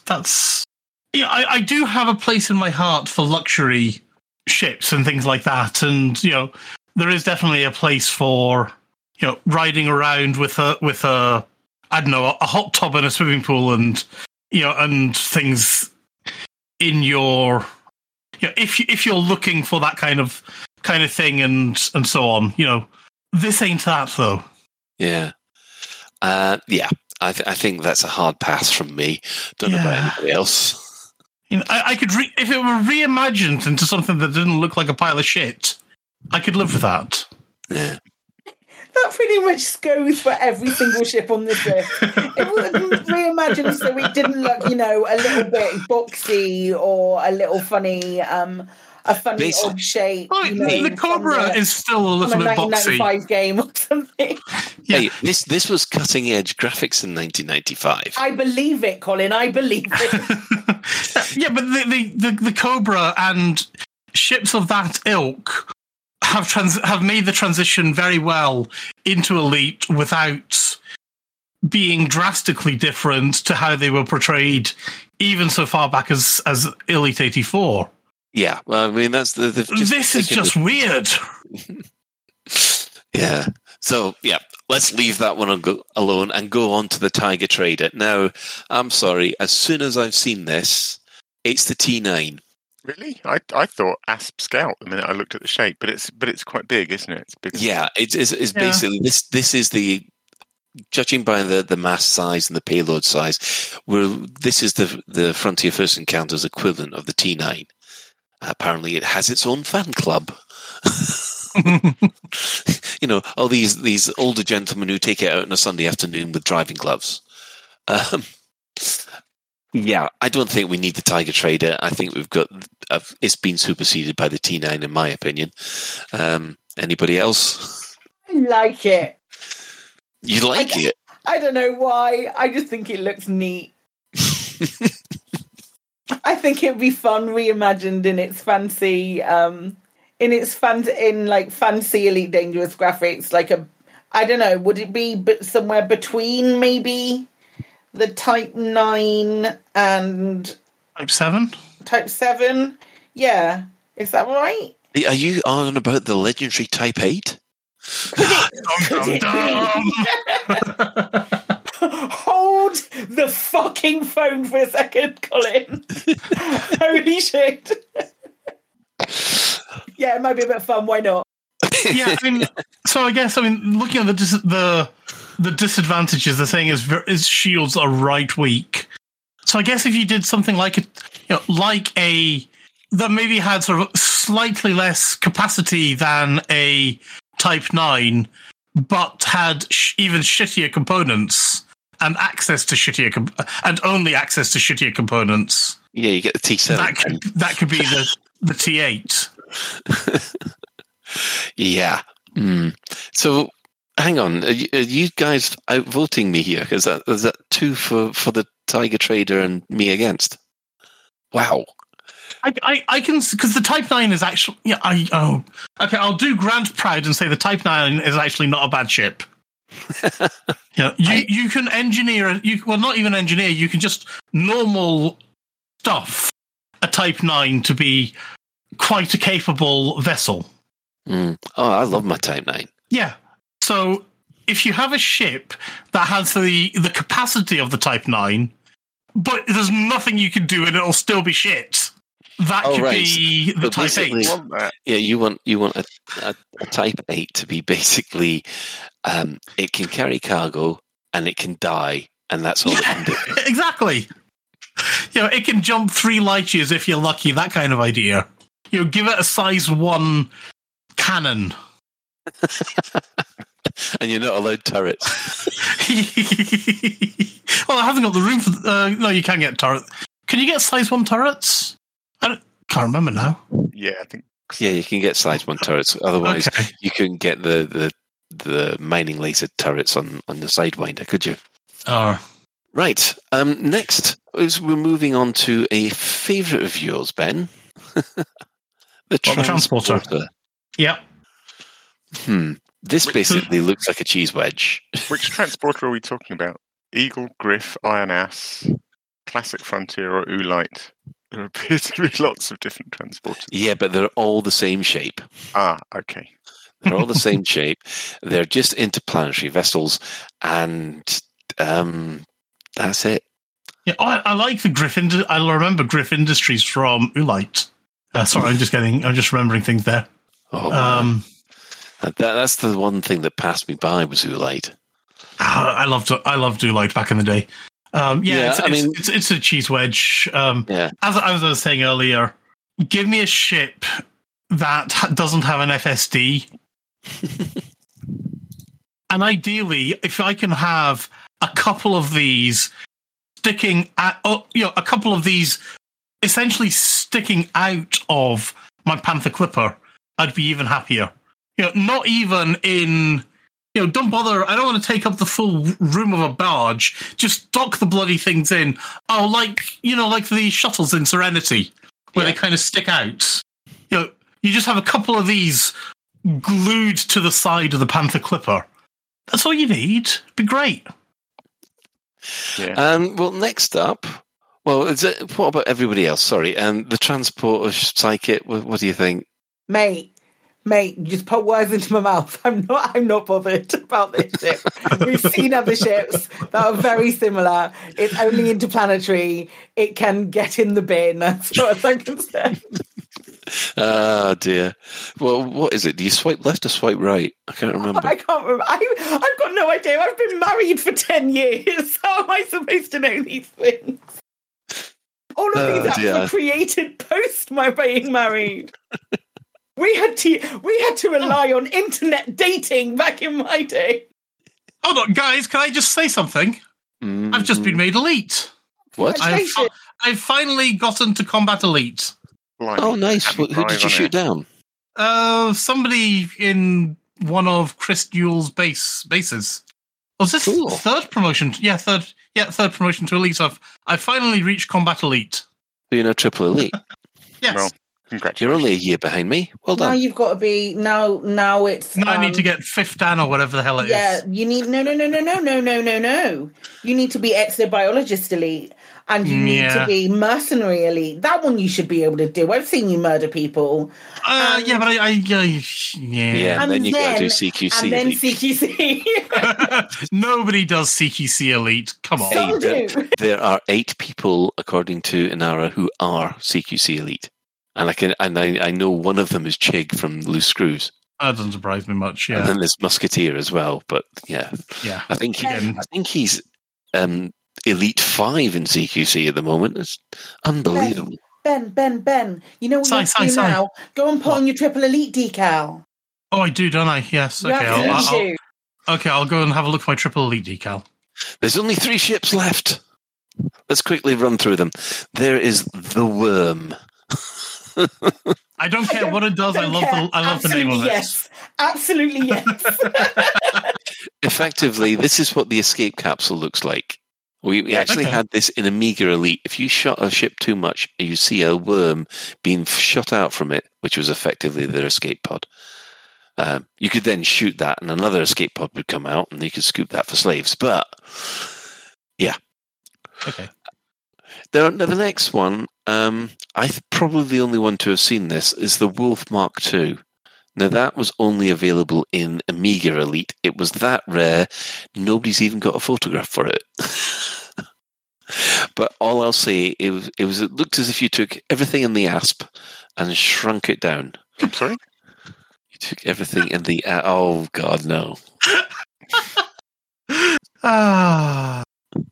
And we now have our show title. Hang on, I missed it. Take everything in the ass. Perfect. Good to know. Hang on, wait a second. I'll make it Latin. Okay, clip that bit. Well, Psychic taking everything in the asp as well. In Latin. Oh yeah, we've got to translate every rude double entendre has got to be translated into Latin. That's how we're doing it. Right, yes. Oh, according to Stephen Usher, the Wolf Mark II was available on the welcome stream for the game, so it was on the ST version and on the Amiga version. So if you want to see a Wolf Mark II, that's what they look like. Shrunk up. They've got a couple of pointy bits at the front. And to tell you the truth, it flew almost exactly like the ASP. So, I don't know, maybe if you want an ASP with a bit of variety, perhaps. Alex just posted a link to the Wolf Mark II in Oolite, which, yeah, that's it. And the final ship is the Wyvern, or the Wyvern, whichever way you should pronounce it. Oh, I'm not being told. Were you waiting for me? Were you waiting for me? It's Wyvern. Yes, I was waiting for you to basically go, charge in there with your two wings. Wyvern, the word that you're looking to pronounce. It's Wyvern. It's not Wyvern. Katie's telling me I'm wrong. I'm certain it's Wyvern. I think I just said Wyvern. Yeah, that's another vote for Wyvern for me. Jesus Christ! Interesting. Oh no, it is Wyvern. Sorry, that's entirely my fault. Well, hang on. If everyone has to take a drink, a shot, if I get it even wrong. Google say it's Wyvern. I'm trying to translate taking it up the arse into Italian. Where did the R come in from? I don't know. Are we in for another Latin show title? I don't know what's going on anymore. That ship sailed like an hour ago, mate. Well, this is supposed to be another equivalent to the ASP, and basically it was just basically a crap ASP. So it's kind of like an ASP Scout, really. Do we really need another ASP Scout? What I find unfortunate about the Alioth wiki quote is it talks about how the ship has fallen between two stools. And I rather feel like if you've already dropped two stools on the ground, and you probably don't want to drop this one in the middle. Yeah, and the verdict on this one is no contender for the Asp Explorer. It packs a few more tons, but is much, much slower. Avoid. I like the look of it. I can't quite work out which way around it is, but it's got a very unusual shape. The blue bit at the end that actually spins round, and that's its engine. So okay, that's the back of it. I thought that was the front. No, that is basically it's like a pyramid, but with a spinning engine at the back of it. So it's kind of like something out of Stargate. Yeah, Alec. Seriously, actually, because we've had a few of these ships that have quite unusual design. Who can forget the ship with the giant ball on the back that was its engine? I wonder whether Frontier have slightly kind of, what's the word? Not crippled themselves exactly, but whether there's too much lore involved in how our engines in Elite Dangerous work, that it doesn't really leave room for these experimental things in terms of lore, because you're kind of, it used to maybe not matter so much, but now if you dropped this, for example, in Elite Dangerous, had it coming out of the space station, people would be like, what kind of drive is that? And how, it's difficult, isn't it? So we have turned into the carry on Elite Dangerous. This has turned into me. What do you mean turned into? Ah, dear. Right, we shall move on. Well, I hope you've enjoyed the in-depth examination, which has taken us 3 weeks to go through for all the old ships. It's certainly been a laugh, that's for sure.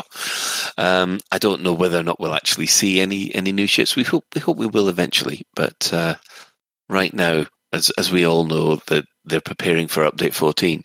So, moving on from there. The community corner this week. Well, we've got sort of 4 items. We have this liner as produced by The High Wake. The High Wake has yet again come out with another fantastic animation showing why you do not argue with a beluga. That's all I'm saying on it. We won't spoil any more of it, but yeah. Always great. The High Wake is awesome as ever.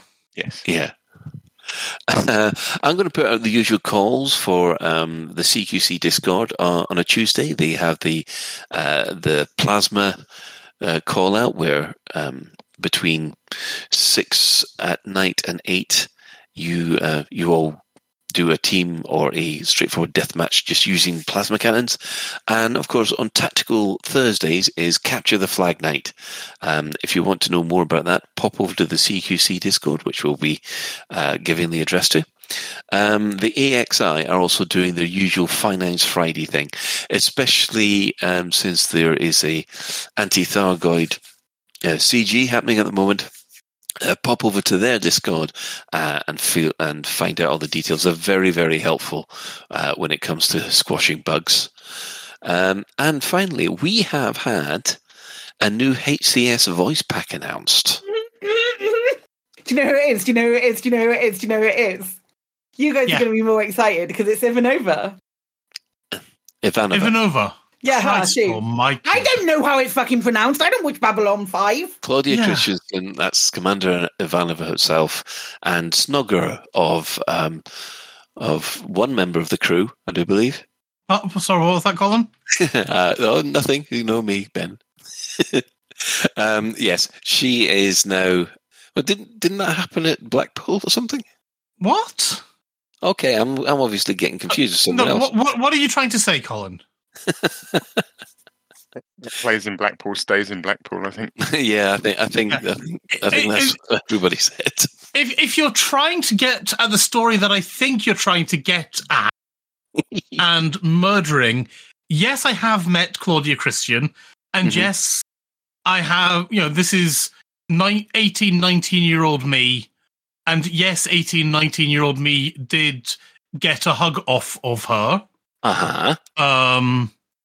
I also shook Richard Biggs' hand, and I'm trying to remember who it was. Her, I think it wasn't Veer. It wasn't Stephen First. Who else?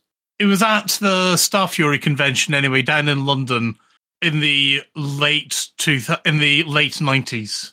Well, the upshot of all this is basically our favourite lieutenant commander / with very nice orders. As she's, I am the great expanding Russian Russian front or something like that. I can't remember. But I am watching. I'm still watching Babylon 5. I'm still going. I'm in the big first half of season 2 now, and it's the episode where they all go on diets. Oh, that one's good. Yes, that was quite funny, and it's also got some good lore in it as well. But the diet, not a diet. It's not a diet. It's a food plan. Yes. Yeah. So Claudia Christensen will be doing a HCS voice pack. That is the one that I have been nagging for absolutely ages, and yes, that's practically a guaranteed sale from me. So we will move on to Mostly Clueless. Now we've got Little Big Yin. Little Big Yin has dropped this into our laps, which is so if you want to land on a planet. And when you use the thrusters to move down towards the planet, but it takes you past the happy to land bit, you can, instead of using the thrusters, you can toggle FA off, and it will generally just drop you down at 5 foot at a time. It makes for an easier descent. I've never done that before. I've never switched flight assist off when doing a drop like that. Alec? I do it all the time. So it's a great tip. I can totally vouch for that. I've been using that a lot. So on this ice ridge I was talking about at the start of the show, there's very few places to land. And if you use your thrusters, then you only have to be slightly tilted, left, right, forwards or backwards. And your thrusters are taking you not just down, but slightly off course. Whereas if you take FA off, if you turn FA flight assist off, you're just going to drop vertically. So it's good. It's a good little tip. Excellent. Well, thanks for that one, Little Big Yin. Now we've got a little bit of any other business, which we'll quickly cover. Obviously, last week, No Man's Sky version 4.0 released. So I've done the usual thing, which is basically wipe all my existing saves and start all over from the beginning. And really, really enjoying it again. I get to about 30 hours in, and then it just kind of loses it for me. But apart from that, Psychic? They've also got, for anyone who is interested, they also have Twitch drops on this week from Thursday until Monday. They're doing Twitch drops for No Man's Sky. So anybody, like any streamer who has drops enabled on Twitch, you'll be able to get some drops on. And they're pretty substantial. It's normally like for you watch for 3 hours and you get 5 different lots of stuff. It's more substantial than just like 30 minutes for 2 Aspect Explorer skins or something like that. It's a cool drop, and they're different every day. Cool. Ben? Just while we're talking about Amazon stuff, the second the second Middle Earth game, Shadow of whatever the hell the second one was, not no, Shadow Mod is the first one. There's a second one which I can't remember the name of. Right. But anyway, that's going for free on gaming.amazon.com as well at the moment. The full game of that's available on GOG, I believe it is. Cool. But you go onto the gaming.amazon.com and then you say, okay, can I have that please? And it gives you a free game on Good Old Games. And they have had the first Shadow Morgul as well, which I'm assuming this is all some kind of Amazon tie-in with the Rings of Power, which I'm thoroughly loving. But yeah, I just thought, while we're talking about that, more free stuff. More free stuff. On the subject of stuff that's not free, Dual Universe has finally released. It does look as if the launch has been a bit buggy. Not Odyssey and No Man's Sky buggy, but it's still been a bit of an issue. It's one space game I've still got to investigate, so I'll be looking into that at some point in the near future. Anybody else had a look at Dual Universe? No. I have it. Oh, you've got it, have you? I have it. When I was talking to I've spoken to people who have recommended it to me. The last time I saw Tommy from Two Angry Gamers, he was like, "I think you would really enjoy your universe. We play it all the time, and it's really good fun." And I've seen Bognoga's playing it quite a bit as well. So he like both. Yeah, it looks like a really interesting game. I'm quite excited about it. Yeah. And of course, it'd be hard to miss, but Star Citizen CitizenCon happened. I guess we could do an entire show on that, but I think we'll lightly skip over it. I think several people have already done several shows on it. Yes. You want a lot of angry content? Star Citizens, where you go. Wow. I would disagree with the salt that you're implying there, but that's maybe I watch different streams than you do, Colin. Yeah, normally I'm influenced by Massively Overpowered, which have gone from we want to see this work to, oh god, we're sick and tired of it now. Yeah, so I will try. I promise I will try Star Citizen again. I will. It's just. I don't think it's high on my priority list at the moment. Yeah, I agree. As Little Boogie's saying, any game you will find grumpy people in it. That is the way of gaming. Very true. And, Very true. As we were saying about having Tom earlier in the stream, is like, we want developers. God, why can't they play the game? But we want developers. But this developer promised us this. But we want developers. But if a developer says something and you hold them to it, we'll not give you more developers. But we want developers. But you're not playing the game. Make your fucking minds up, people. Yeah, and it seems that a lot of people are getting angry about the No Man's Sky. According to Wintermute GP here, No Man's Sky has caused a lot of angry people with the new update. So, yeah, I don't think anybody can win. No. You are damned if you do, you're damned if you don't. Are there drops? We don't do drops. But then again, I'll drop something for you if you really want. Yeah, no, you don't want to drop from Ben. You're gonna drop your new LP right now. I'll just drop the mic. Oh, thank God, that's all he's dropping. Right. Anyway, let's do some shout-outs. Our sister station, Orbital Radio, it broadcasts on a Thursday at 8:30. You can tune in at twitch.tv Hutton Orbital Truckers, or if you just want the audio, go to radio.forthemug.com. For the discerning commander that likes a bit of CQC action, check out the CQC Discord at discord.me/Elite Dangerous CQC. We're also giving shout-outs to the following Elite Dangerous podcasts. So hello to Flight Assist. I know you're on hiatus, but we hope to hear from you soon. Seriously. Guard Frequency, obviously, we mentioned them earlier.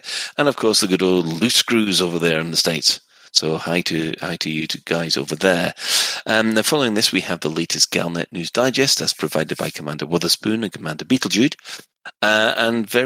We'd like to thank everybody who has chipped in on the Twitch chat. And how many in-game commanders have you, the Three Stooges, have to deal with? Mark, Gameox, Ventura, and Marthrius. Oh, and apparently Bethella is here somewhere. Cool. Wave to him for me. And right, so special thanks go to Commander Tokuso, JN Trax, and Alan Stroud, who have created music for this show. So that is it for another episode of Lave Radio. If you'd like to get in touch with the show, you can email info@laveradio.com, hit us up at facebook.com/laveradio, tweet us at Lave Radio, and you can join our Discord server by going to discord.io/laveradio. We also have a TeamSpeak server where commanders like to hang out and chat. You can you can find that at teamspeak.laveradio.com. Now, do get in touch if you've got any questions or if there's anything you'd like us to discuss in a future episode. Lave Radio is recorded live on a Tuesday evening at 8:30 and streamed out at laveradio.com/live. So, good night to Ben. Good night. This every single time, I'm just half expecting someone to go tubby bye-byes. Honestly.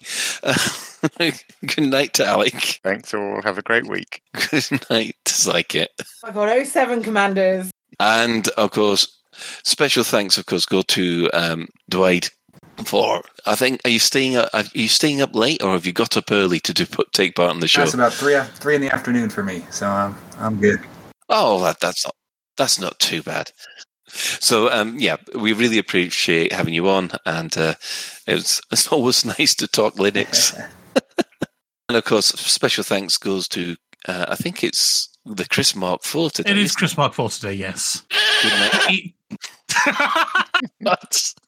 Chris stepped in at the last minute because Pundit had a spot of real life. Oh dear. Well, let's hope it gets better soon, Pundit, and thanks for the alpaca, Chris. You're welcome. So until next time, Commanders, fly safe. And if you can't do that, fly dangerous.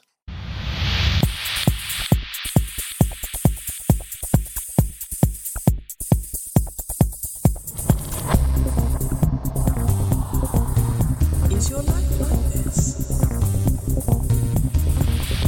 Sounds like someone having an orange inserted.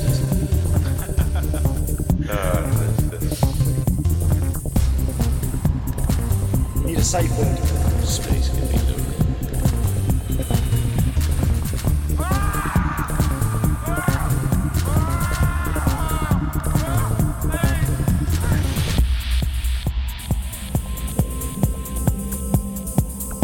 I'm going to see the galaxy.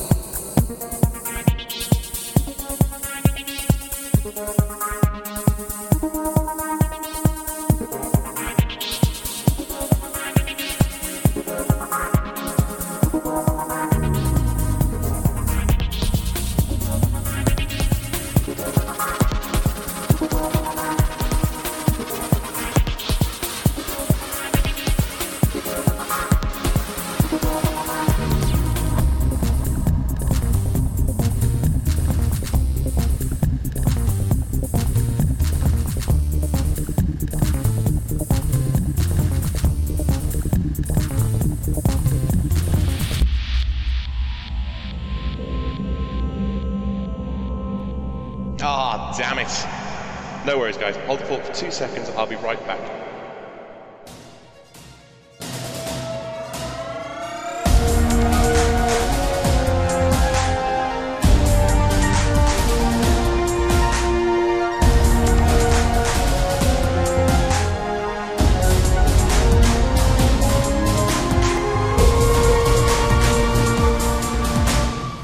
Galnet News Digest, 11th of October 3308.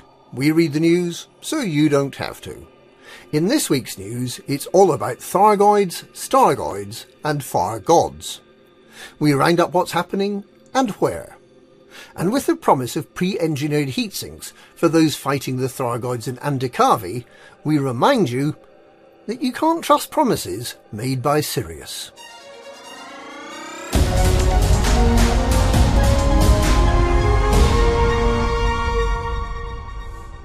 All the news recently has been about Thargoids, or the influence of Thargoids. Even Princess Aisling's charity fish and wine supper was in aid of those who died fighting Thargoids in HIP 22460, and although we don't have any proof, we'd be amazed if the Stargoids didn't turn out to be some kind of Thargoid device or technology. It seems pretty certain that within the next month or so, something is going to happen to shake the galaxy up. And it's gonna be something Thargoid. So, what clues do we have about what this momentous change might be? Following the Proteus Wave disaster, HIP 22460 has been run by a special sort of extra vicious Thargoids who can disable Guardian technology and who follow and attack any human pilot who dares to enter the system. There's an area of some tens of light years around that system where hyperdictions are not the normal checkpoint, but are immediately hostile.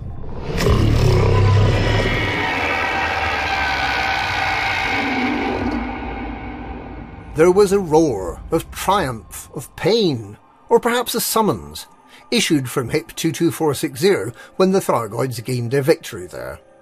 The one-time Project Seraph test subject D2, Xiao Jin I, brutally treated by Azimuth Biochemicals and now in the care of Professor Albert Tesreau of the Achenar Research Council, claims to know what the roar means, perhaps as a consequence of having been briefly wired into a Thargoid scout ship 5 years ago. Possibly not coincidentally, a number of gigantic flares, which may be an indication of something huge travelling through witch space, have in recent weeks started approaching the human core systems from the far side of Barnard's Loop. At the last count there are 5 of these flares, which have been nicknamed Stargoids because of their spiral shape, which seems to be made up of Thargoid green and Guardian blue. And that takes us back to HIP 22460, because the Proteus wave involved using vast amounts of Guardian technology funnelled through one of the Thargoid structures there. The Thargoid structures are believed by some to be face-planted giant spaceships. There were 2 pulses of energy from the Proteus wave device, the first one designed by Salvation to disable Thargoid ships, and the second that can only have come from some Thargoid intelligence that reversed the effect of the first, disabling human ships and bringing the Thargoid ones back to life. It seems that the Thargoids have learned to assimilate Guardian technology and subvert it for their own purposes.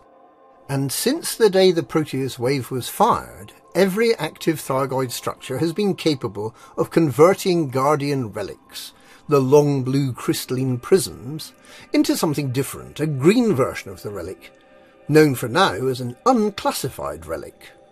Professor Palin and Ramtar value these unclassified relics highly, and will pay good money for them, but the key point must be that whatever message was sent out from HIP 22460, whatever communication there was with the Thargoid hive mind, all Thargoid structures across the galaxy simultaneously learned how to process Guardian relics. The Thargoid hive mind has been updated. Not all Thargoids behave like the HIP 22460 Thargoids. Some unusually benign invasions of Thargoids have been visiting human-inhabited systems, fighting back when attacked but not causing any damage to starports, and after a few weeks drifting away again. They don't seem overly concerned by our attempts to destroy them, and they certainly don't seem to have the anger that the HIP 22460 Thargoids have. The reaction of humanity to new, more aggressive Thargoids, and to 5 giant flares making their way purposefully towards the bubble, is diverse and often extreme, while the majority, as the graffiti found in stations indicates, are afraid of what might happen. 2 groups are much more positive about the coming of the Thargoids. The Thargod cult, previously used as scapegoats when the Thargoids attacked, are convinced that the Stargoids are their deity, come to destroy humanity. Once again, they have been blamed for what the Thargoids are doing, especially in the Federation, where they've been accused of being spies and saboteurs. The majority of the new radicalised sect of Thargod worshippers, the True Chapter, seem to be in federal custody, but some of the Thargod cult has escaped the Federation and are living on the Penitent and Testament megaships in an unknown system. The Thargoid Advocacy Project is a secular pro-Thargoid group.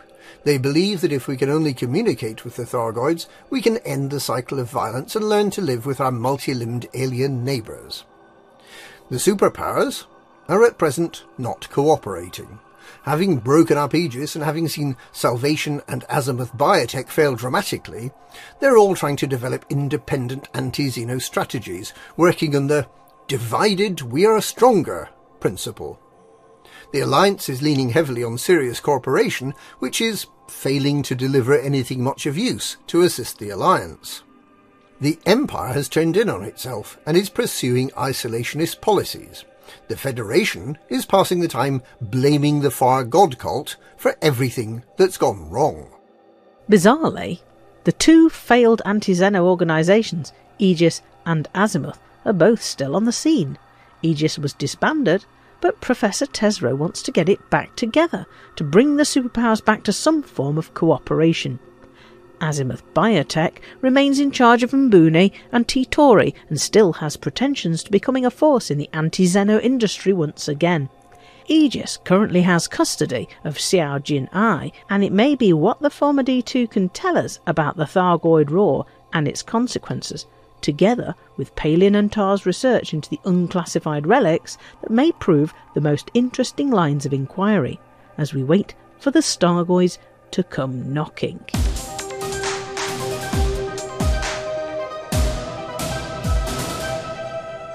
Way back in April, Admiral Nicholas Glass of Sirius Corporation made a promise. He'd previously used pre-engineered heatsink modules as a bribe to keep Riort within the Alliance, when the Riort Mining Coalition, disgusted by the Prime Minister's selling out to a mega corporation, wanted to declare independence. But Sirius wanted to give something back. When they deployed 3 new megaships to defend the Alliance's colonies in the Coalsack and Witchhead nebulas, Admiral Glass, who was the Sirius representative on the Alliance Council of Admirals, promised that the pre-engineered heatsinks would be made available at these megaships for anyone to buy. That was on the 13th of April. The heatsinks were never made available, and that is why Admiral Glass is now, 6 months later, able to use them once again as a sweetener to get pilots fighting for the Sirius Alliance Coalition Operation Tindarius against the Thargoids who've temporarily taken up residence in the Andikavi system. Will Admiral Glass ever deliver on his promise to make these modules available for all? Can we even trust him to hand them out to those who've earned them in the anti-Xeno conflict zones? You'd be a fool to trust Sirius. And that's this week's Galnet News. Galnet News, we read the news so you don't have to.